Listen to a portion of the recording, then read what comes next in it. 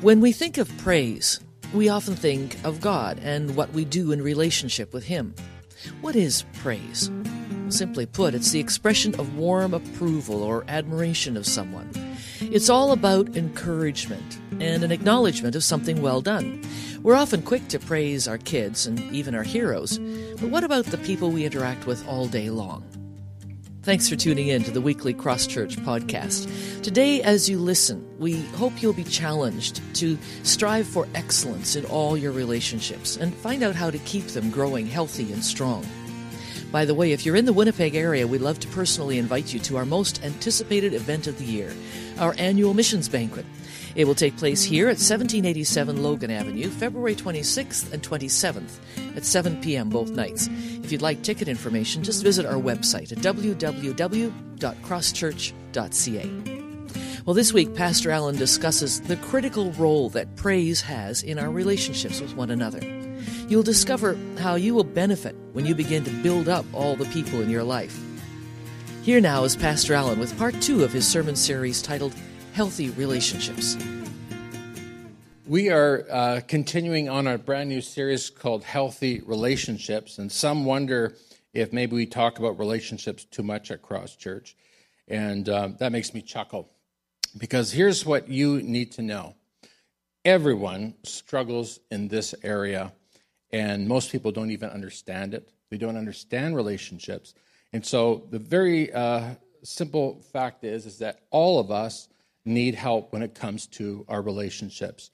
I was reading some interesting comments from kids ages 7 to 10, and they give their comments concerning love and marriage. And so I thought I'd just share a few this week, and I got a few for next week as well.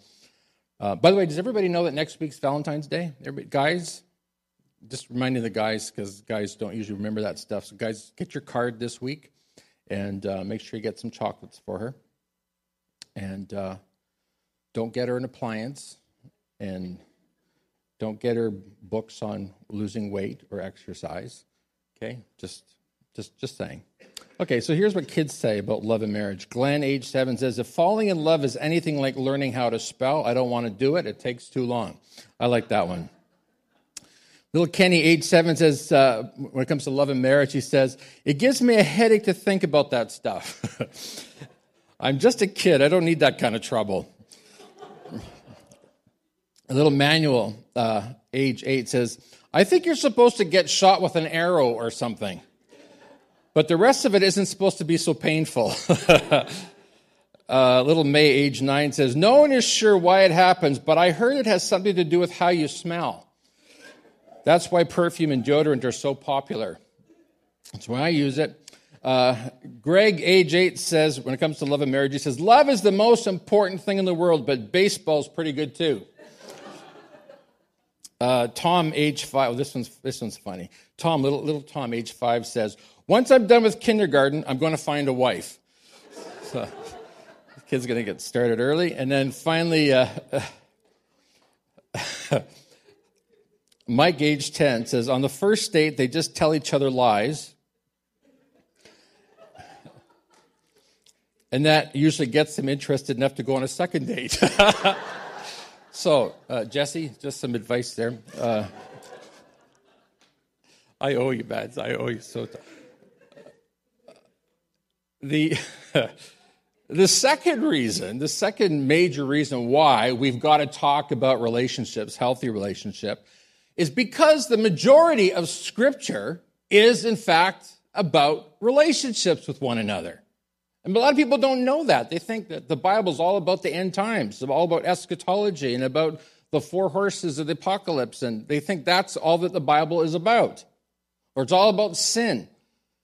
But what you need to understand is that the main theme from Genesis to Revelation is about how to have a right relationship with God and how to have a right relationship with one another. So the fact of the matter is that virtually every sermon should somehow find its way around to talking about having great relationships. So just so that you know, So if you think we're overdoing it on the relationship thing, the fact of the matter is that we could just dwell on this for the rest of our lives, and it would be good for us. You say, Pastor Allen, are you sure about that? Well, yeah, I am. Look what the disciple John says in 1 John 4:20. He says, watch this. He says, if someone says, I love God, but hates a Christian brother or sister, that person is a liar. Man, those are strong words. For if we don't love people, we can see how on earth can we, I added that, how can we love God whom we cannot see? So John is telling us that if you want to sum up this Christian faith of ours, you need to sum it up like this. It's all about loving each other the way that we love God. And you cannot tell me that you are close to God, that you love God, that you care about God, that you want to please God, if at the same time you're not trying to love the people in your life. You say, Pastor Allen, are you sure that's true? Well, that's exactly true. Jesus says that the greatest commandment is to love the Lord your God with all your soul, mind, and strength. And of equal importance, you remember that from last week, we need to love others as we love ourselves. So we understand today that relationships and having strong, healthy relationships is critical to our Christian growth and development.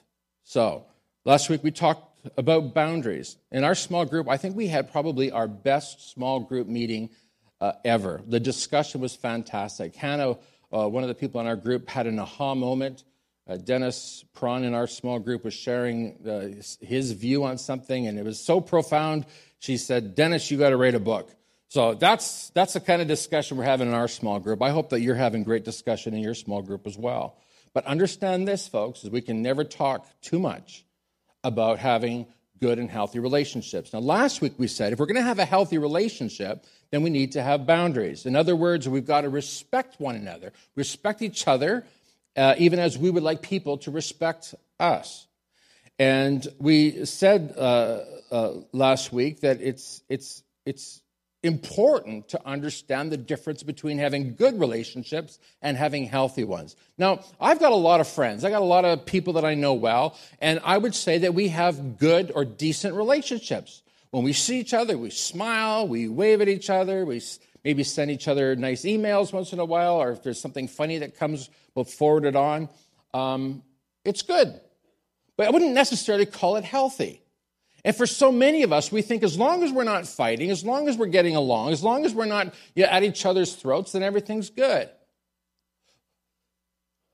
I said last week that good is the enemy of the best.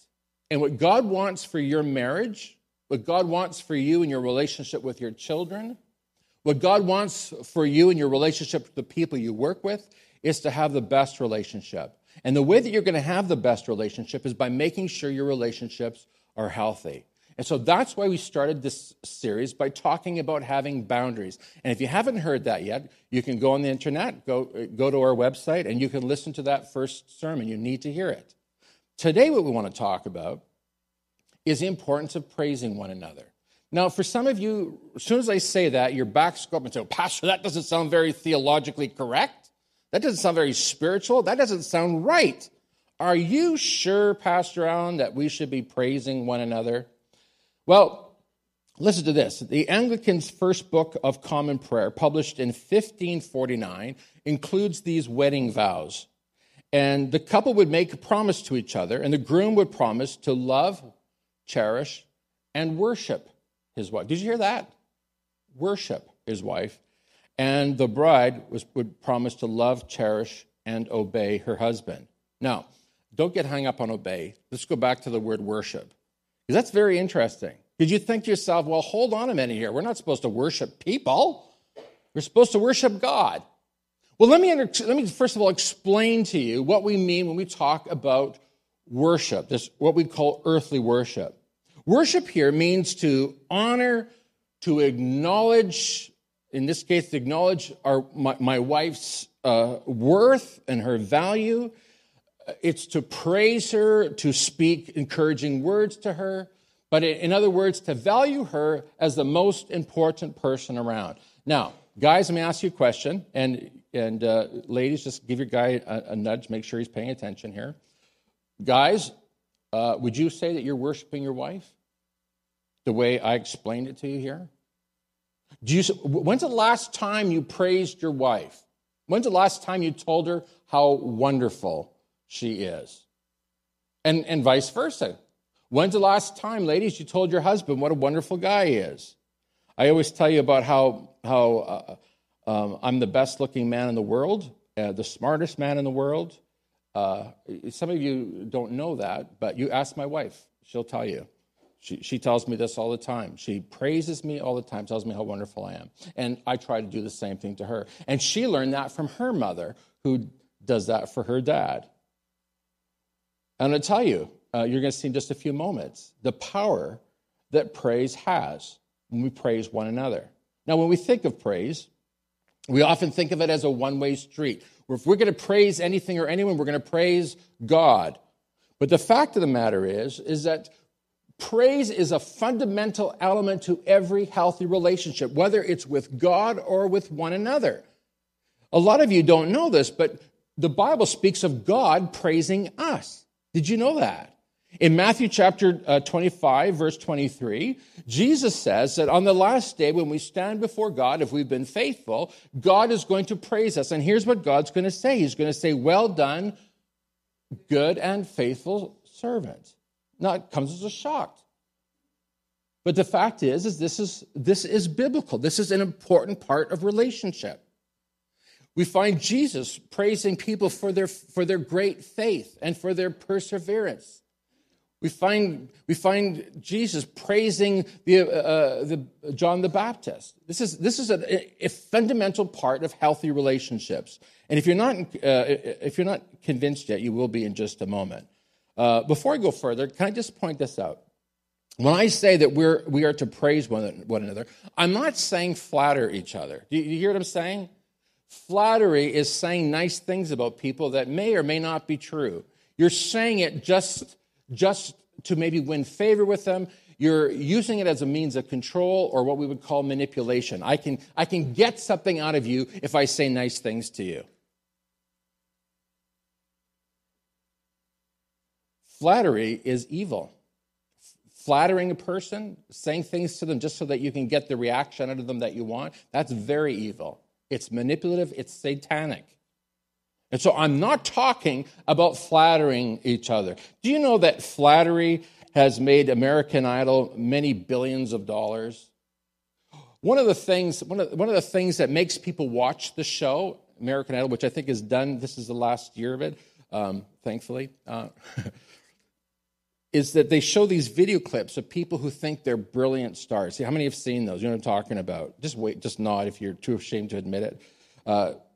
And these people stand up there and they begin to sing and they play their whatever and they think that they're the next rock star. Meanwhile, they sound ridiculous because somebody told them that they are brilliant, that they are a wonderful musician. In fact, there are some parents who believe that what they need to do is they need to just tell their kids anything their kids want to hear. Now, that's not what I'm talking about. I'm not talking about doing that. And so these poor kids, the judges all burst out laughing and can't believe what this person's doing in front of them. And the kid is standing there shocked. Like, why are they laughing at me? In fact, the poor contestant doesn't even realize that they're laughing at him because his mother told him that he's a brilliant singer. Mom and dad flattered their son and made their son believe that he's the next American Idol. I'm not talking about doing that. I'm talking about legitimate, genuine praise when somebody does something right. In fact, here is the definition of praise to help you, to guide you in how to talk to one another. Watch this. The definition of praise is simply the expression of warm approval or admiration of someone. This comes right out of the dictionary. An expression of warm approval or admiration of someone. It is all about encouragement and an acknowledgement of something well done. So let me ask you questions. When is the last time that you praised your husband? When's the last time you praised your children? For some of us, the only thing that we say to our kids is, "You stupid kid, take out the garbage. What's wrong with you? Your shoes are in the way." And can't you dress better than that? Put on some pants that haven't got holes in them. And on we go. And then your room is a mess and you're stinking. Put on some deodorant and go wash your hair and so on and so forth. And you hanging out with those friends again and stop watching TV. And then we wonder why our kids don't want to talk to us, why they want to avoid us. They see us coming, they go the other way. Because the only thing that comes out of your mouth is judgment, condemnation, put down, unkind words. You know what I'm talking about. In fact, if you're the kind of person that's constantly judging and condemning and putting people down, then everybody's going to avoid you. They're going to avoid you like the plague. And people come to me, Pastor, I don't know why I don't have any friends. I don't know, nobody wants to talk to me. Nobody likes me. Praising one another, encouraging one another is a fundamental part of our Christian faith. It's what produces healthy relationships. Now, I want to read to you a passage of Scripture. Paul writes to the church in Ephesus, and here's what he says. He says, don't use foul or abusive language. Now, I know many people who grew up in a home where the mom and dad only ever used foul and abusive language. You stupid kid, you effing this and effing that. It's shocking. And some of you sitting here today, that's how you grew up. That's the language you heard in your home all the time. And the sad thing is, for some of you, you started doing it too because that's what you're used to. But Paul says this. Now, you need to listen to these words. He says, let everything you say be good and helpful. Did you hear that? There's no footnote in my Bible. There's no asterisk beside the word everything that says, well, there are exceptions. Paul says, let everything you say be good and helpful. So let me ask you that question today. Is what you are saying good and helpful, or is it abusive? Is it foul? Is it put-downs? Is it sarcasm? There's some people who can't talk except in sarcasm and put-downs. And Paul says, not for Christians. If you're a follower of Christ, let everything you say be good and helpful. Why? Listen to this. So that your words will be an encouragement to those who hear them. And Paul goes on to say, and do not bring sorrow to God's Holy Spirit by the way you live. Remember, he has identified you as his own, guaranteeing that you will be saved on the day of redemption. What's Paul saying here? He's saying that you will actually sadden the Spirit of God. You will actually grieve the Spirit of God by the way that you treat people, the way you talk to them. Wow. And then he goes on to say this, get rid of all bitterness, all rage, anger, harsh words, slander, as well as all types of evil behavior. Instead, be kind to each other, tender-hearted, forgiving one another, just as God, through Christ, has forgiven you. But you see the picture that Paul's painting for us here. He's painting a picture of believers who are sweet. Not sickly sweet, but the kind of sweet where you want to be around that kind of person. When you see that person in the room, you find yourself wanting to make a beeline across the room to that person, because whenever you're in the presence of that person, they always make you feel better. He always makes you feel better. She always makes you feel better. You know what I'm talking about? Where there's others, when you see them come into the room, I gotta go hide. I want to hide behind somebody. You don't want to make eye contact, because the last thing you want is to have that person coming up to you and then rant and rave about whatever thing that's bothering them now. What kind of person are you? Are you the kind of person using foul language, putting people down, abusive, angry, bitter? Paul says, in Ephesians 4:29, get rid of all bitterness. Get rid of all rage. Have you ever seen a person who rages? They just go hysterical. A temporary madness hits them, and they're yelling and swearing and swinging. They're beet red, and they're angry, harsh words. They're slandering. They're putting people down. They're slandering you. They're calling you all kinds of names and using all kinds of descriptions that are evil. Paul calls all of this evil behavior. And Paul's saying that this is no place for this in the life of the believer. Instead, Paul says, be kind to each other, tenderhearted, forgiving one another, just as God through Christ has forgiven you. Now, why do you think that the Apostle Paul has to tell us this? I'll tell you why. Because being a nice person doesn't come naturally to us, or most of us. He's got to tell us this because he knows what the human nature is. If you knew the Apostle Paul before he became a Christian, actually, this is him. He was a bitter, angry, raging man, killing Christians because they disagreed with their religion, slandering. Paul calls all of this evil behavior. And some of you sit here today, I'm a good person. I don't kill, I don't murder, I don't lie, cheat, or steal. And Paul's saying, well, what about what comes out of your mouth? Paul is actually putting this in the same category as the most heinous sorts of crime or sin. He calls it evil behavior. And so he says, instead, be kind to each other, tenderhearted, forgiving one another. Building each other up is supposed to be a regular part of the Christian life. Legitimate praise for something well done. Do you know that you and I have been created in the image of God? And when you and I take the time to praise one another, what we're doing is we are acknowledging God in one another. So let me ask you the question again. When's the last time you praised your kids? I said, Pastor Allen, the truth be known, the last thing I want to do is praise my kids. I like to wring their necks, but I'm not in the mood for praise. You should see their room, Pastor Allen. The room is a stinking mess. I've told them repeatedly clean up that mess. I've called them names. I've called them pigs. And you wonder why you don't have a good relationship with your kids. We're called to praise one another. You know, I really became aware of this when Gloria and I first got married. My in-laws are here today. I didn't know they were going to be here, so I have to change what I'm going to say. No, I'm kidding. When we first got married, we used to get cards from her mom and dad, and one of the things that they would always write in there is, "We're really proud of you." And that is something I wasn't used to. I wasn't used to being told that. And I tried to get Gloria to explain that to me. I wasn't used to it. It sort of annoyed me because I wasn't used to it, and I didn't know. Is this just words, empty words, empty platitudes? And I got to tell you, as time went on, I began to understand these are not empty words.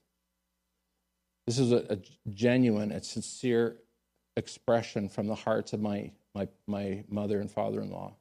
A true praise, if you will. Appreciation for daughter and son-in-law. And I've come now to love getting cards from my mother-in-law and my father-in-law. Never, 26 years, never have I had a word of discouragement. Only ever praised and appreciated. I can tell you, I love my mother and father-in-law. I don't know who told you to come here today, maybe someone from the first service, but I love my mother and father-in-law because I always am praised, always appreciated. So here, let me give everybody a secret here. You want to get close to your wife, your husband, your children? You want to have a good relationship with the people you work with? Start praising them. And make sure it's genuine and sincere. Not flattery. Not empty, insincere flattery, but the real thing. But you say, Pastor John, I'm really not comfortable with this. I'm not used to this. We used to send Janet and Denny, when we first met Janet and Denny, we'd always send them thank you notes, thank you cards. And just expressing to them our appreciation for them and praising them for the good things that they'd done and how they served the church and so on and so forth. And finally, Denny said to me one day, stop harassing us with those thank you notes. I guess he doesn't do that anymore because I send them anyway. But they're not comfortable with that, not used to that. Now, perhaps the reason why we are not comfortable with being praised is that maybe we're afraid that we will cause people to get a fat head. You know what I'm talking about? We don't want them to become too proud. Or maybe we're afraid that we're going to get the disease of the Pharisees. Jesus described the Pharisees like this. Jesus described them as people who love the praises of men more than the praises of God. John 12:43. Now, I don't think I need to belabor this point, but obviously, I'm not suggesting that you and I need to go looking for praise. I'm not saying that today. What I am saying, however, is that you and I need to give praise to the people in our lives. Understanding, and I think we all understand this, understanding that ultimately we're looking for the praise and the approval of God. Amen? Obviously, that's what we're doing. Paul himself says this in Galatians 1:10. Am I now looking for the praises of men? If I'm looking for the praises and the approval of men, then I'm not and cannot be a servant of God. No, obviously, we're not saying go out looking for praise like the Pharisees were. Look at, to say that it's not good to praise people is like saying it's not good to feed your children in case they become fat. It's ridiculous. The best thing that can happen to these kids is that these kids be given a healthy diet, that they're fed lots of good, healthy food. But the operative word here, folks, the key word is healthy. And so we're talking about healthy praise. Healthy praise of your children reinforces great behavior and great achievements, which will build them up and will, in fact, motivate them to continue to be good and do good and to improve. And so it is with everybody in your life. My wife keeps telling me how wonderful I am, and I try to live up to that. I try to be a better man, a better husband. In fact, I say the glory has made me the man that I am because she praises me when I get it right. And when I get it wrong, she keeps her mouth shut, usually. And I hope that I do the same thing for my wife. Folks, praising one another, encouraging each other, building each other up, this is a biblical idea. Get rid of all bitterness, rage, anger, harsh words, and slander, as well as all types of behavior. Instead, do what? Be kind to each other, tenderhearted, forgiving one another, just as God, through Christ, has forgiven you. Now, I want to state the obvious. We're not supposed to be putting each other down. Do I remember church business meetings? I don't know, some of you maybe have grown up in the church and you remember these things. We don't have it here at our church. We maybe did in the first few years. But in many churches across this country, across the U.S., one day a year is called the annual business meeting. And so those of you who grew up in the church, you'll know what I'm talking about. It's the one day in the whole year when all the members of the church can come together and they can roast the pastor. And I can remember when the annual meeting came around, I'd feel like sick, physically sick, nauseated. I didn't want to eat. I got a little bit shaky because you never knew what was going to happen. And that one day in the year when it's like hell had its way and the pastor could be beaten up and chopped up and you didn't do this and you didn't do that. And why didn't you visit me when I was in the hospital and the music's too loud and the music's too quiet and it's not fast, it's too slow, too many amps, too many courses. Why are we using an overhead? Why aren't we using a hymn book? Why is there this and why? And it goes on. Who painted that wall and how come he's an usher and how come she's the superintendent? And I want to be the superintendent. It goes on and on like this. Thank God we don't have that today. But some people think that they can justify their foul and abusive words and language. And Jesus says that should have no part of that. It should not be part of the Christian life. You know, when I think of my school years, I can remember, I can't remember all my teachers, but I can remember some of them. And basically the teachers I can remember fit into one of two categories. There were the teachers that were amazing. They were loving. They were motivational. You loved to go to school every day because you loved to see that teacher. That teacher was so kind to you. And then there was the other kind of teacher who was spawn of the devil. Mrs. Lothar, I was telling Carolyn and Barry about a teacher I had in elementary school. Mrs. Lothar, a most amazing music teacher. And we had music, I think, 2 times a week. And it was my favorite time of the week because that teacher, when she got us together, She would look us all in the eye. She would smile at us and teach us new songs and inspire us with Climb Every Mountain. I won't sing it for you. Climb Every Mountain and these magnificent songs with magnificent words. And then she would say, you are a marvelous singer. You did a great job. And you'd be perfect for the part in my play that I want to put on. And so that's why I said, yes, I will be Mr. Banks in Mary Poppins. I was happy to do whatever she said, I would do it, because she was that kind of a teacher. She knew how to motivate by praising her students. I don't remember her ever saying a nasty word to any of the kids in our class. And some of them, quite frankly, I thought deserved it. But that was not her way. And then I moved on to high school. There was a teacher by the name of Mr. Wedlake, actually a cousin to Marilyn Wedlake. He was, again, one of the most amazing teachers. And he would give you projects and say, you are capable of doing this project. I designed all of Elmwood. I don't know if anybody here from Elmwood, that's where I grew up, but I designed a brand new community in Elmwood. He said, this is one of the best things I've ever seen. I'm going to keep your project. I have to put it on display, and for all the years after this year, they're going to look at your project as the project to emulate. I don't know if he said that to all the students, but man, I'd do anything for that teacher because he knew how to praise and how to lift me up. And then there was Demolition Demetrician. Now, Demolition is not his first name, it's the name we gave him. Demetrician was his last name, and we called him Demolition Demetrician because his way of motivating his students was not by saying, good job. His way of motivating the students was through humiliation and violence. And you say, violence, really? Yeah, he was the kind of teacher that if you were not getting it, you'd be sitting there listening to every word, and if he thought you looked puzzled, he'd take his chalk and huck it at you. And students in class doing this all the time. It's dodging chalk. It was missiles coming through the air. And if you still couldn't understand what he was talking about, he'd say, get up to the blackboard. Does anybody remember those days? Get up to the blackboard so that you could be humiliated in front of everybody. And then if you still didn't get it, then he would start calling you names and putting you down. I'm going to tell you, folks,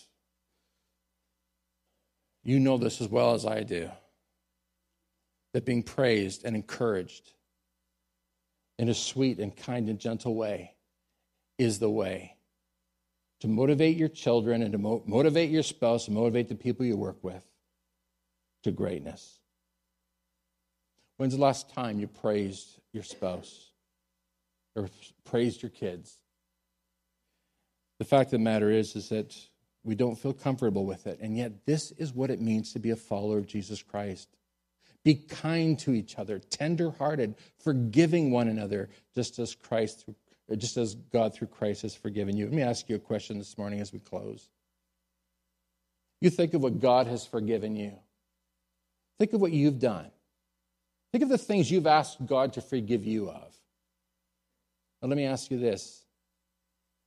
Don't you think you should be forgiving the people in your life who have let you down, who have failed you, who have not been the kind of people you think they ought to be?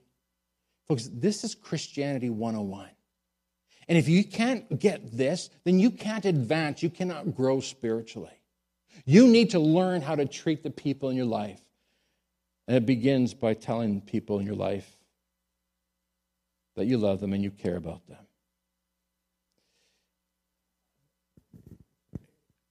Here's what I'd like you to do before you go today. I'd like you to stop for a moment and think of the people you take for granted. It might be your wife, it might be your husband, maybe your kids. I want you to take a moment to say thank you. Not here now, but when we sign off, when we say goodbye. Go from this place, maybe at lunchtime, and look your wife or your husband in the eyes and say, here's something I'm just really thankful to God for about you. Praise him. Praise her. Now, for some of you, you're going to giggle and laugh. It's going to be strange. You won't know how to cope with that. It's strange. I don't know how to do that. You remember me telling you about my grandmother? I told my Grandma, you tell me, Alan, you're the best grandson a grandmother would ever want. And she looked at me like I was asking her to jump off a bridge. It was like she was not going to tell me that I was a good grandson. You know what she did instead? She started to laugh. And she was giggling because she just felt so awkward about this. It doesn't come natural or easy to us. She never did tell me what a wonderful grandson I was, but she did buy me lunch that day. So I'm going to take that as something. Do it. Praise your husband. Praise your wife. Some of you were fighting with your kids on the way to church. Praise them. Tell them what good kids they are. Your kids are probably not like you.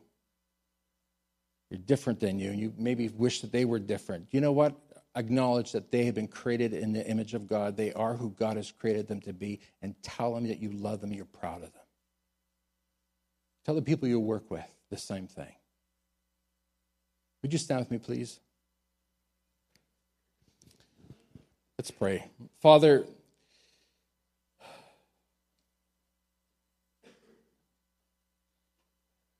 we don't want to be people who are guilty of being full of bitterness and rage and anger and harsh words and slander.